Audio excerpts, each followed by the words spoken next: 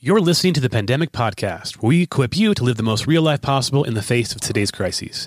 My name is Matt Botker, and I'm joined with my good friends, Dr. Stephen Kissler, an epidemiologist at the Harvard School of Public Health, and once again, Dr. Mark Kissler, who's a doctor at the University of Colorado Hospital. Hey guys, how are you doing, and how was the weekend? Hey, good morning, Matt. It's good to talk to you again. Good to see you. How are you doing, Stephen? Hey, doing well. It's good to see you guys. Yeah, likewise. And so, Stephen, you were, I think, working nonstop, it sounds like this weekend, on more paper stuff. Yep. All right. That sounds like a blast. So yeah, nothing new for me. Nothing new. And Mark, anything exciting this weekend that happened? We've been hanging at home a little bit. I've been keeping in touch with what's going on at work and kind of getting anxious to get back in there and get working. But we had a decent weekend, though in some level, and we'll talk about it a little bit, some of the social distancing and everything has been hitting close to home this weekend. So I'm good. But we're doing well. Good. Well, a few things before we get started. Just again, the normal stuff. If you can leave a review on iTunes, it would be so greatly appreciative. Just whatever rating you think it deserves. And if you have an extra 1 minute to leave a comment, we would really appreciate that. As well as we're still trying to find some funding to help us get more resources for better audio and help editing so we can focus more on content. You can do that at www.patreon.com/pandemicpodcast. Patreon.com/pandemicpodcast. So, all right, let's get straight into the news. Last time we recorded was Thursday, and this is crazy, guys. I was looking back.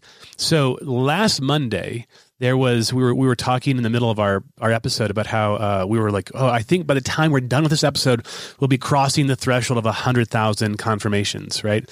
And now we're at next Monday. I'm not sure where it's at, but it's well over 300,000. So we've tripled in 1 week, which is crazy. And the good news, I think, in the light of this, is that I saw last night, and I confirmed with Mark, and I want to focus on this for this episode, is that there is some mathematical models that speculate that Colorado may have already leveled the curve as of yesterday. So I want to throw it right away into Stephen and Mark. And Stephen, if you want to riff off first, then Mark contribute about, is this true? Where does this model come from?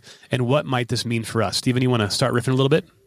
Yeah, so the model you're referring to, and maybe we can post a link or something into the podcast notes, is one that a lot of people are looking to try to project what the burden of infection is going to be from this outbreak. It's powered in collaboration by researchers at the University of Washington, and as far as I can tell, I mean, I haven't gotten to look under the hood, but it seems like they're doing a pretty good job of accounting for their assumptions and really dealing with the complexity of this outbreak. So I think the fact that they've, that some of their models are suggesting that in Colorado we may have already sort of reached or be very close to reaching the peak of hospital demand is encouraging for sure, and is a reason for maybe some cautious optimism. These models can vary quite a bit based on some assumptions, just sort of based on the number of people who we think are already infected and reporting rates and these sorts of things. So there's really quite a bit of uncertainty, especially with these sort of point estimates that we're trying to make. By point estimates, I mean like when is the peak, or like how many people are going to be infected. Anytime you're trying to estimate like a specific number, there can be quite a bit of variation around that. And so I can't really speak to, what's going on with their models, but I think the fact that that anyone's model is suggesting this is potentially a good sign. So we'll just have to sort of pay attention over the next few days and see what happens. But I'm cautiously encouraged by it. I think a couple things. So just to go back to our, how quickly things have progressed since last Monday, like we were talking about, it just goes to emphasize yet again how, and I was having a conversation with a friend of mine over the weekend who's a physics professor actually at CU Boulder about how tough it is for us intellectually to understand exponential growth. We get linear growth really well, and we get, slow changes over time. But when that's exponential and we're seeing, things like viral spread, it's just hard to wrap your head around how quickly that can move. And so, that's something I think one of our big themes has been talking about that and understanding the ways that we have to sort of trust the numbers, even though the gut feeling may be a little dissonant with that. And it's just a good example. The sheer number of cases in the country over 1 week and the way that that's changed is, I think, a really helpful reminder. That being said, I definitely agree with Stephen. It looks like there may be some cause for some cautious optimism in certain areas of the country right now, Colorado being one of them. So I've been following this model a little bit. And our hospital system has been following it really closely as well, because it's helpful in terms of projecting what we're going to need in terms of resources and personnel and things like that. And as of Friday, it was still predicting a peak about 2 weeks from now on the 16th or 17th of the month, and still predicting that we would have potentially some shortages and deaths in the thousands in the state of Colorado. And it looks like as of today, or whenever they updated their model, that's definitely shifted, and the peak potentially could have been even yesterday. And so we could be on the descending part of the curve, which is fantastic news if that is the case, in terms of our abilities to cope with the pandemic, here. And also I think just projecting forward what that may look like. And so, I think one of the big things to emphasize is that what that is a glimmer of hope that the hard work that we've been doing, both individually on the level of the state government, on the level of the hospitals, that may be having an effect. And Stephen has cautioned us a couple times that we may not see the effects of social distancing until they've been in place for quite some time. And so here we are, we've kind of implemented a little bit more strict social distancing for the last 2 weeks or so in Colorado, and maybe we're starting to see that that's having some effect. And so I think that it's a sign that potentially what we're doing is working, and that we need to continue it, at least until we get out of this, and get a lot more sense that we're moving in the right direction, before we slowly start to lift these restrictions. I think, of course, as everybody I'm sure understands, the worst thing to do would be to take news like this and then reverse everything that we've done that's gotten us to this point. You mean like have a huge statewide Colorado party? Let's just open up the Colorado State Fair right now. That's right. We're just going to let's celebrate around. It's huge. Yeah, and like at the same. Yes, yeah. It's like, but there is room, I think, for a real sense of potential relief. The other thing that I'm mindful of is that this is very geographically limited, right? Mm-hmm. And I'd like to hear Stephen talk about this a little bit, but it does feel on some level like, if this is the case, that potentially the outbreak is under a little better control in our tiny little, studio apartment in the giant global apartment building of which we're all still a part, And so whether that means that at some point later in the summer, we may be able to help neighboring states with resource and things like that, and offer more beds or ventilators for places that are harder hit.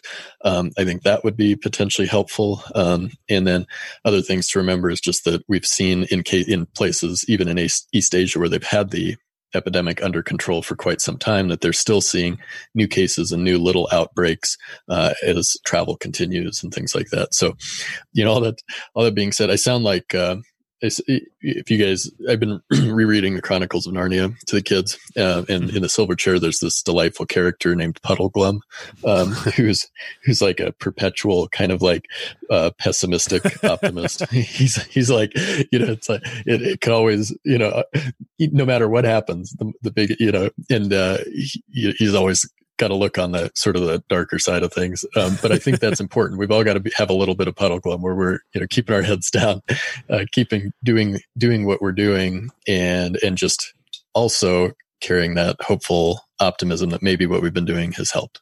Stephen, do you have anything else to say about what Mark was talking about? You're spot on with that. We do know, from past experience with outbreaks, like you said, too, in addition to what's been going on in some other countries, that sort of letting off the brakes a little bit can cause the infections to rise again. So, I think the great British phrase of "keep calm and carry on" sort of applies to us here too. Just keep on going. It seems like things might be working, and I think that's all the more reason to keep it up. So one thing I want to chat about, I know there's a couple of questions I want to, like what this means for us, and I want to chat about that a little bit. But I was talking before we recorded about a Facebook post I saw from someone I know that just it kind of rubbed me the wrong way. And it was this kind of, so we know a couple states have still not maybe made those extreme measures of kind of that, shelter in place. I think Nebraska is one of them, at least as of last night, hasn't. And I don't know, a couple other ones. And so there's a lot of citizens who are kind of asking for that to take place. And I know that the confirmations are relatively low. There's maybe 350, 400, something like that in Nebraska, at least. That's where I'm from. So I'm kind of following that a little bit. And I saw this post that was just kind of mocking in some sense of, these people who want this to happen, who want more extreme measures, and just kind of criticizing them. And really, it's just called gaslighting. Gaslighting is when basically you kind of psychologically manipulate someone to make them feel as if they're not sane. Yeah, there's like a sense of insanity about their conclusions, which is first and foremost we don't really need right now. Because the thing is, it's complicated. And this is where I'm trying to straddle this both ends. Like you were saying, this kind of like muddleglum, like it kind of the best place to be, because either side, the numbers don't necessarily, we don't have the solid enough numbers to be on either side incredibly. That say, a few people wrote on Facebook of how this is just nonsense. And there's no way I would do that, because you're already seeing New York and how it unfolded. And we don't know where we're at exactly, but we are having some optimism right now with potentially with Colorado. So basically what I'm trying to get at is, especially with Stephen, I want to pick and Mark your brain on this, is that when Colorado initiated the kind of that shelter in place kind of mandate, we were only at make a few hundred, maybe 400 or 500 confirmations at the time. Now we've grown since then to, I don't know where we're at right now, over 4,000, maybe you're just under, I'm not sure. And we're seeing now, some light. And clearly this is just a more complicated reality. And I want to throw back to you guys in light of, I understand that people like Nebraska, and they're not dumb, right? I understand that. But we know the case with Italy, that they did their best and they realized they made some mistakes and they wish they would have started earlier. So going back to you guys, so Colorado's done their part. We need to continue doing our part. Other states that showed less, like Nebraska, do you have any idea to speak back to? I mean, where do you think it would be effective for them to actually do something more severe? Or at those cases, do you it's okay? Do you have any insight to maybe what we should be doing on an individual level? Because I know, Stephen, Mark, you were saying beforehand that there is a vagueness of a national togetherness, right? We're all kind of doing our own thing from state to state. What should those states be doing that don't have very few numbers right now in light of where we're at this moment? Stephen, do you have anything to say? Yes. This is one of the difficulties that we often confront in public health in all sorts of different areas, which is essentially that the people or groups who do less benefit from the people in groups who do more, and vice versa. The people in groups who do more often, the effects and the benefits of what they do is often lessened when, through infection and transmission from places where sort of there's less going on. And so the question is what's the right what's the right amount for the right people at the right time? Sure. And so I think part of the difficulty of this is that this sort of takes a step away from strictly public health questions, and they almost approach questions of justice and what is the right thing for the right people to do at the right time, such that these concerns about people losing their jobs, that's very important to think about here too, and the probability of transmission varies from place to place, and the timing of outbreaks varies from place to place. And we don't really have a good sense of what's going on in any given place at a given time. So basically what you just said, and what I'm trying to say here is just that I agree that it's very complicated. And I think that the scenario will continue to be complicated over time, because we will continue to see these localized outbreaks from place to place, and those will seed outbreaks in places that thought that they were maybe done with this, And so I think that just we need to be prepared for that possibility, and again, just sort of reorient our thoughts into, how do we best support the people in the places where there are large outbreaks going on right now, and how do we prepare ourselves for the eventuality that we will see recurrences of these outbreaks in our own communities, and to do the best to just sort of focus on service and preparation, rather than finger pointing for either direction. Yeah, I think as we've touched on before a little bit, there's a sense that these sorts of interventions work the best when we have a unified response, and whether that's it needs to be unified over large geographic areas, large populations, in order to have the effects that we want. It's not surprising that certain places just innately have different transmission characteristics. Not surprising at all that the same virus may spread differently in Nebraska than it does in New York City. I think we have ample evidence over different cities throughout the world, over different periods of time from introduction of the virus, that these social distancing measures work, that they're essential to keeping us from breaking through that threshold where we're utilizing healthcare resources or overutilizing them in a dangerous way. And I think that, it's important for us to continue to think in that unified and semi-global sense, that the actions that we have, the little actions that we do, here in our home, do have ramifications in other places that are far from us. And so I think it's just really important to remember how connected we are. That's if there's one take home from this that's given me a lot of food for thought, is just how deeply connected we are and how quickly we are connected to people across the world. And, hopefully we can find ways to make that connectivity a positive thing, but we also just have to remember that even in places that are not as hard hit, the actions that we have do have consequences both for our local communities and for other communities. And so, I would say, these specific questions, it would be really helpful to have sort of a really unified national response in certain ways, and like very, very strong specific guidance, because I think that may eliminate some of the questions that we have, because they're legitimate questions. They're legitimate harms that come from these interventions, as we've talked about. But at the same time, what we're trying to do is minimize harm up front so that we can maximize our recovery potential soon.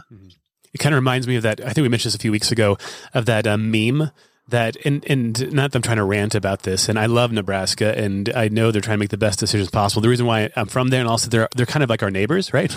They're my next door neighbor, right? They're right next to Colorado. And so that meme about how I feel like a kid in grade school, right? That's the kids in recess keep acting up in such a way that prevents me from having less time on the recess. This idea of like other people's behavior gives me less recess time, and the fear of just like, okay, Colorado's done a great job and we made some big sacrifices, and just hoping that everybody can come together and do the same thing, even if maybe at the moment they don't feel like that's necessarily warranted, at least for the sake of the national result that. We're neighbors in this, and we're together. And, Colorado has done, I think, an incredible job. I'm so thankful for Governor Polis and what he's done to help us hopefully flatten the curve early, and just hoping that other states would do the same thing, because we're in this together and we are connected in a real way, like geographically we're connected, as well as just in other many ways as well. So, yeah. And just to emphasize yet again, is if we do this well, we're going to feel like we overreacted. Yeah.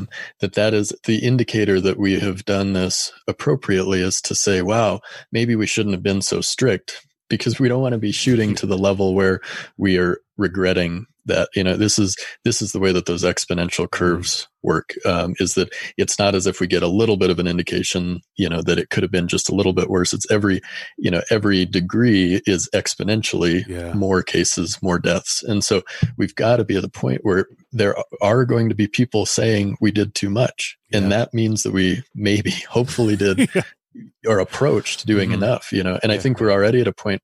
It's very clear, we're talking from this place of, some guarded optimism and a feeling of hope here in Colorado, right? But I know that, Stephen's in Boston and they're not feeling this relief. New York City's not feeling this relief. Sure. Right. Chicago's not feeling this relief.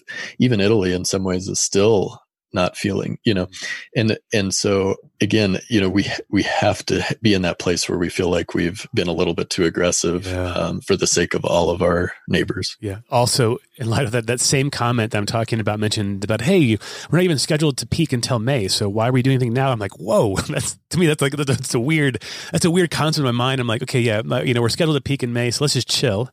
Until we get to that peak, and then we'll respond. And just seeing Governor Polis's early early measures that helped us not to peak when we're supposed to peak. Hopefully, right? Cautious optimism.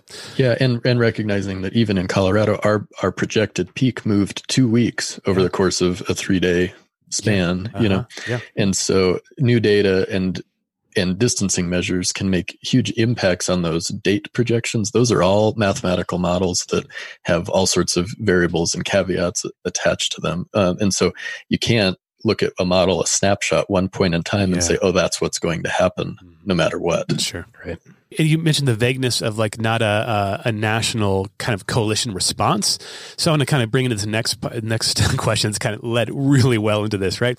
So we have that antiviral, the anti-malaria medicine, and it's kind of being propagated by, I saw it on Fox, this news. Like, this could be the beginning of the end of the pandemic. So I want to talk to you guys. Is that real news? Is that hopeful? What's going on with that? Mark? Yeah, so we talked a lot about hydroxychloroquine, I think last week, and that there is some in vitro data. There's a relatively kind of not super rigorous and not large study that some of these claims have been based on, that we are using it actively in the hospital and particularly in critically ill patients. But I think what happens is when we go from a therapeutic potential to claims that this may turn things around or be a game changer in a massive way, we have to be really cautious with claims like that. And, as we've talked about, the things that are going to change this virus's impact is going to be decreasing its transmission. I really, really don't think from a therapeutic standpoint, I think, vaccine potentially in a year or more, that also acts on transmission rates. Mm-hmm. But individual treatments we have to be careful about the parallels we draw with influenza, but let's take influenza. We have an antiviral medication, oseltamivir, that we use very frequently for influenza. And yet people still die of influenza, not infrequently in the hospital. And so even if there's a treatment, even if there's a demonstrated effective treatment, that's not going to be the end of all of these cases or the end of all of the clinically significant cases. Yeah. And so I just think we just have to be very conscious of our messaging and our willingness to kind of extrapolate out some promising preliminary data into these broader statements about what's going to happen or what could happen. That to me is not sort of tempered optimism so much as it is potentially not as grounded of a claim. Going back to the original thing with Colorado leveling the curve, and in light of this hopefully an example to the rest of the country that there's a hope, and that the work that we're doing, and it's an enormous sacrifice. And I'm so thankful for the government and what it's offering, the resources available to help small businesses and large businesses alike to get through this time, these 12 weeks, whatever it may be that's needed. Now, I want to set this again. I think people want to hear this. Let's just take this at face value. What if Colorado really did flatten the curve? And there may be some other states following suit soon, those who made aggressive measures like California, maybe, right? Who knows in the coming weeks. What does this mean? I want to throw this to you, Stephen. What does this mean? So we were scheduled for 2 weeks from now. Now we're potentially 2 weeks early. If that is true, what could it look like for next steps for Colorado? Yeah, so I think that, the first thing that we can probably start thinking about is, after a couple of weeks, once we really truly verify that cases are starting to come down, then we can start thinking about sort of what are the sort of next level of things that we had previously shut down that we might be able to start opening up again. So I know just yesterday in Boston, we decided to basically close all public parks, and there's a voluntary curfew between 9 p.m. and 6 a.m., right? So those are some fairly strict measures, right? And so ideally over time, and I haven't been keeping track of exactly what all of the restrictions are in Colorado, but I sort of envision this sort of releasing of these measures sort of in the opposite direction that they came in. So the strictest measures can probably be starting to loosen first, and then just sort of paying attention over time. So I think the most important thing will be sort of shifting our behavior in a very sort of like slow and measured way. You mentioned the statewide party, which would be an awful idea, right? To just like all of a sudden undo everything at once. Sure. Mm-hmm. And so I think just sort of like slowly letting off, sort of the phrase that we've been using in epidemiology is sort of letting off the brakes a little bit and just sort of seeing what happens, and then sort of reevaluating. But we'll have to do that in a very sort of slow and measured way. So I think that we'll still have these distancing measures in place for some time, because we really need to be confident about what's happening. But I imagine that's sort of the direction that it might start to head in the coming weeks. Mark, anything? No, I think that pretty much sums it up. There's been some conversation about what does it look like to reopen, and how do we stage it, and what are the objective measures? Like, do we see declining case rates for 14 days, and then that triggers the next stage of intervention, things like that. And so I'm very interested to see. But this, of course, this is where we may start to talk about what is our beginning. We're not beginning today. We're looking ahead for a couple of weeks about when do we begin to loosen these restrictions. And I kind of consider this like a snowball effect, where I'm hoping, again, that Colorado is this kind of beacon of hope for the rest of the country. And we'll see in the next couple of weeks whether that's true. But this idea of just the snowball effect, right? If by what Mark has already been saying, what Stephen's been saying, that if we can do this social distancing as aggressive as possible, right? Prudently, it's like taking care of the snowball before it gets out of control. And that the hope is maybe that we started a little bit early so that we can then hopefully open up businesses earlier than what other people may have to deal with who didn't start early. And that's kind of the theories and models that are out there, that, yeah, there's a huge sacrifice up front. And this is, I think, if this is part of the American culture, it's hard, right? Sacrificing at the forefront versus at the end. It's like we always want to let go of the sacrifice and do it. We'll do that tomorrow. Like tomorrow me, Mark and Stephen, is much more sacrificial than today me. I'm so good. I'm going to start my diet tomorrow, guys. I'm going to start eating salads, all that tomorrow. And tomorrow goes for years. And on a corporate level, it's the same thing where, man, I'm just so thankful and hopeful that these things are going to have great results. And those who wait may have to deal with a longer issue and bigger sacrifices in the long run. So that's my hope. That's my hope for this as well. Mark, you mentioned, we're all doing social distancing right now. You mentioned there's some unique caveats to your social distancing at home. What's going on over there? Not so much unique in the sense of but I do feel like on some level it's sort of like it hits home in different ways at different times, And so early on, there's just such this energy around it and everybody's trying to figure out what to do. And we're, very mission focused and, how do we make this work and how do we problem solve and stuff like that.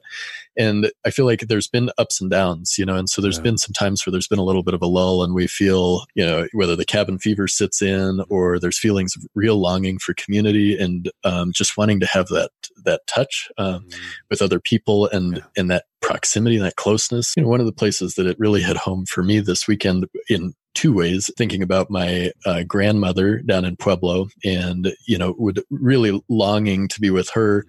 Today's her birthday and, really wanting to just be close for Easter. That had been our plan to be down there and recognizing that there's something, about this time that even if we're doing the right thing, there is a measure of loss. I feel that a loss. And similarly, just the feeling of, the month or more of my children's lives that our grandparents are witnessing, via Zoom and FaceTime and from afar, that's a real loss, and there's so much change that happens at these ages and so much remarkable, development and just time, there's so much about our lives that's just about time and proximity and being with people. And so I've been feeling that a little bit and, not to be too down about it. I think I woke up this morning with this feeling of hope and optimism and we've done something hopefully to start to move. And I've seen these, remarkable ways of connecting and things like that. But I think it's okay to hold those things together and hold that loss and hold that sacrifice together with that hope and optimism, as tough as it is. And so that's what I was referring to in terms of just, feeling that over this weekend, even though intellectually I knew it was there all along. I was really experiencing it this weekend. That reminds me of a great philosopher who taught me through a book, the difference between sadness and despair. And it was interesting because sadness is this idea that he believed that sadness is kind of almost like a virtue, and that it's this idea that the sadness requires hope. Sadness in his mind, that it means that the future will be fundamentally different than the present, and that's sadness. Whereas despair is the conflation of the future and the present, right? That the future will be no different than the present. And so sadness is an okay thing to have, right? It's okay to feel that sad because there's a hope that things will be different in the scene. Again, I'm not meaning to harp on this Colorado thing because I want to have hope. And whether it's true or not, we'll find out in a couple of weeks. I want to be reasonable about this, but it's good to have hope. And it's good to have that. I know for me, just talking about, we finally got the iPad. We got an iPad for my mother-in-law to deliver it to her. And man, we took every precaution possible, guys. We literally got tape out for 6 feet on the grass. So we stayed 6 feet away from my mother-in-law because we have no idea, all this like asymptomatic stuff going on. If some people don't show any signs, I'm like, we're just going to be extra safe. And we're like, we'd drop something on the ground on the one tape line and then go the other so she can grab it. We sterilized the iPad, I think 45 times in that 5-minute period before we handed it to her. But it was great to be able to give that to her. And I remember just pulling up to her house thinking, oh my gosh, I miss her house. I miss going to Nana's house. The boys were ecstatic, but they were sad they couldn't go in. But there's hope that we'll, be able to get back in there soon as well. Which leads me to this end I wanted to talk about. I saw this. It started with a quote, I think, on Instagram, and I forgot what it was. It was some kind of trite quote about, 1 minute of laughter, does something to your immune system for hours, and 1 minute of anger does something else. So I wanted to verify if that was true. Found a couple articles that just kind of inspired me a little bit in light of this sense of hope that I feel like today kind of has, this kind of upbeat, and we'll see in the coming weeks how it turns. This idea that we really need to have hope and we really need to have laughter in our life, that it's really important, and we can't just get sucked into the negativity of the news or just life or the busyness of life, which I've talked about in livingthereal.com. It's so toxic. And there was this article from the Huffington Post years ago that talked about this idea that 1 5-minute episode of negative emotions can lower our immune system up to 6 hours, right? That frustration, the sadness, the anger, the despair, right, in our own life can really, and we really want to stay healthy right now. We want to keep our immune systems up and going and strong. We want to have hope. And on the other side of that laughter, right? Laughter is a positive emotion that boosts our immune system significantly. I read a bunch of things on this, and I can share this in the show notes as well. The idea of the sense of watching comedy, watching an upbeat movie increases our blood flow to the body, and watching suspense and negative and crime and violence decreases our blood flow. And I know this is me now. This is not Mark and Steven, so they would never vouch for this because they're scientists. I'm just this kind of phenomenologist. So hey, it's a cool experience. I'm going to make a random connection. So this is not vouch for Mark and Steven, but for me, this idea that kids laugh hundreds of times a day. Like every few minutes, I'm hearing my kids upstairs scream with laughter as I'm recording this, right? They're having a great time and also screaming in pain, but we'll talk about that as well.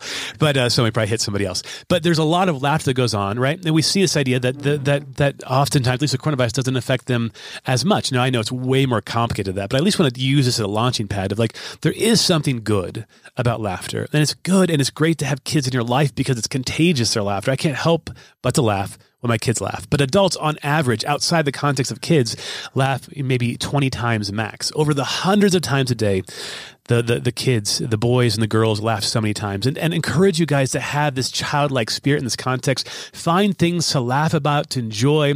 We did gardening on Saturday, just yesterday, and it was really fun. And the boys were just crazy. They were like, we never have to buy food again. We're growing our food. I'm like, well, we have a very small. We don't have Mark's garden, so we're very selective on what few veggies this puppy is going to provide, even if it does provide, because we realize they're like our old dog used to do. We'll probably dig the seeds up by tomorrow. So there's this one thing I saw. It's called Watch SGN. SGN. It's called So Good News. Just my one piece of advice to you: look it up on YouTube. John Krasinski. He's from The Office. I think he dated Pam. If you remember that, right? So he created this So Good News network from his home. It's hilarious. It's fun. It's uplifting. It makes me laugh. I hope it makes you laugh. And in light of this good day, beautiful day here in Colorado, I encourage you to increase your laughter, to have a hopeful spirit, to stay away from the dark movies right now and find those uplifting, inspiring movies that keep us motivated towards doing what we're doing well. That is, we're creating distance, social distance, so that we can come together sooner rather than later. All right, guys, we're going to land the plane right here. Again, if you have any questions for Stephen, that's StephenKisseler on Twitter. Any questions about the episode, comments about the episode of the podcast in general, you can do that at MattBoettger. Again, if you can offer a small donation per month to help us, we would so greatly appreciate that. That's patreon.com/pandemic. And again, leave a rating if you can. And I hope you have a wonderful day. See you guys on Thursday. Take care. Bye-bye.